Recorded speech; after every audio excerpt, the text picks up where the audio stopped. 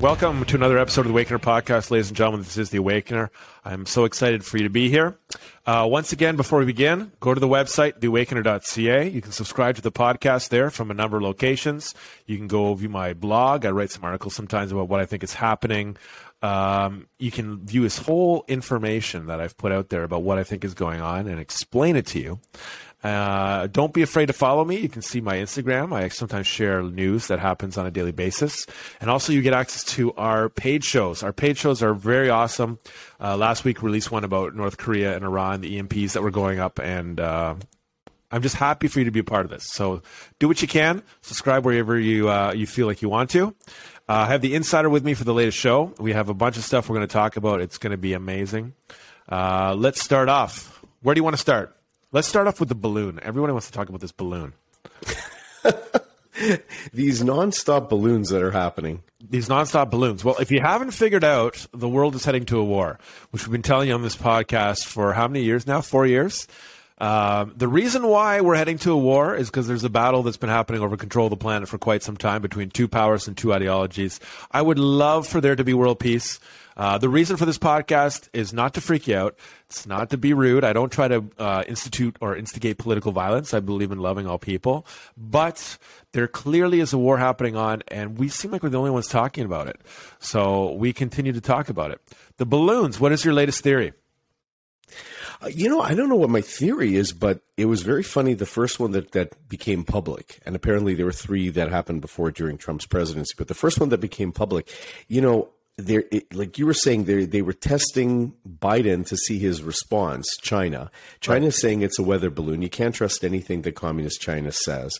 And then finally he shot it down. They're hunting the parts of this supposed weather balloon that's really a spy balloon. It went over the nuclear ICBM silos in Montana. It went over strategic military spots all over the United States. It's not checking weather, that's for sure. And then there was a secondary balloon, I believe, on Friday, and then another balloon yesterday, which they shot down over Canada.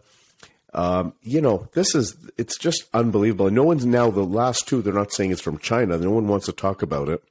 Well, no one's claiming responsibility. They're not telling you what it is, but it clearly was another balloon. Yeah, it clearly was. And these are definitely surveillance and spy balloons that are happening over our property, over our land. Yeah, right over the ICBMs and right over the Panama Canal. Right. You would want to stop half the U.S. submarines from getting all the way around to corner China and half the aircraft carriers. The perfect way to do that is clog up the Panama Canal. I mean, it's pretty obvious to me. I guess it's not obvious to the rest of our population who continue to go up with their daily lives, having no clue what's been going on. Well, first of all, in Canada, what's your theories? They didn't tell the U.S. about this. It was going over our country for how long? So it was going over our country. The U.S. knew about it. It went from Alaska over Canada, then into Montana, etc.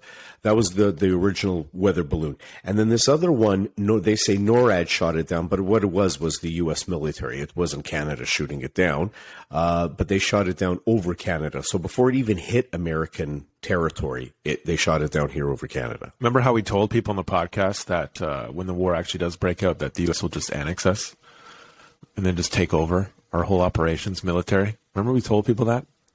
Well, we're gonna see that come to pass. I believe that. What do you think all war with China and Russia would look like? Let's focus more on, before we begin and get into that, let's focus on this Ukraine war, which we both have talked about for quite some time that Ukraine is going to lose.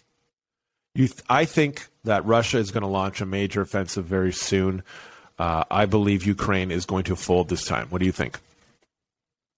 I agree with you, and like you were saying, it looks like they're trying to recapture all the former Soviet bloc countries, and so Russia's, they're pretending as if Russia's failing in this, but all you see is Ukraine is the one suffering. Ukraine is the one falling apart.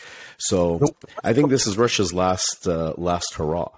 I think it's really interesting to see how the Western media is really talking about how Ukraine is going to win this war. Russia is very weak. I don't see that at all. Ukraine right now, they don't have very much power. Their water facilities have all been hit. They're freezing. There's all these videos that are going around Instagram about these generals and these army people in Ukraine that are all pissed off. They're pissed off with Zelensky. Why do you still have power? How is this possible? I do not believe for a second that Ukraine is going to win. I think that was really the moment in time where, you could see this what the UN agenda was selling everybody. So remember, the UN agenda is out to get us. That's the whole illusion. This UN agenda starts fomenting this war in Ukraine where there's two sides are clearly acting, Zelensky and Putin, trying to drag us into it, and it doesn't happen. And now that it hasn't happened, you can see, okay, well, we're not going to get American troops on the ground in Ukraine. You can really see that they're trying to – the Soviet Union is going to come right back. Russia is going to come right back. These sanctions that they keep talking about are going to make a difference on Russia, make no difference whatsoever, mainly because Russia has been preparing for this for 10 years now, getting their citizens to store up gold. Their whole economy depends on the price of oil, actually. So if the U.S. had any energy independence whatsoever and was pumping out oil like crazy, Russia couldn't finance this war. The insider, it really seems like everything the Western media is telling us is not necessarily the truth. I agree with you totally, and I think we can add to that some other things where Russia is avoiding the sanctions by using the SWIFT currency exchange system. They're having that coordinated with Iran. They're doing backdoor financial transactions with Iran to avoid both countries' sanctions. They're using cryptocurrency and Bitcoin as well to transfer funds back and forth. So this is not having an effect. The old way of doing things is not having an effect anymore. The way people think it would have. Russia is giving Iran up to 60 Su-35 fighters. 60. They're giving them an entire navy, not navy, Air Force. They're providing all these tools for them, and it's amazing how people continue to go about their daily life having everything is fine. Our government tells us everything is fine. Everything is great. This is not the case whatsoever. So what would all at war with China and Russia look like in your opinion? I don't know. I'm gonna defer to your view on that. We're hoping that one of the two would fold first, and then the West would be able to easily conquer them. But if they join together, this will be something really tremendous. If China is scouting out military locations in the U.S. right now and spying on us, and we know that they have been doing that for a very long period of time,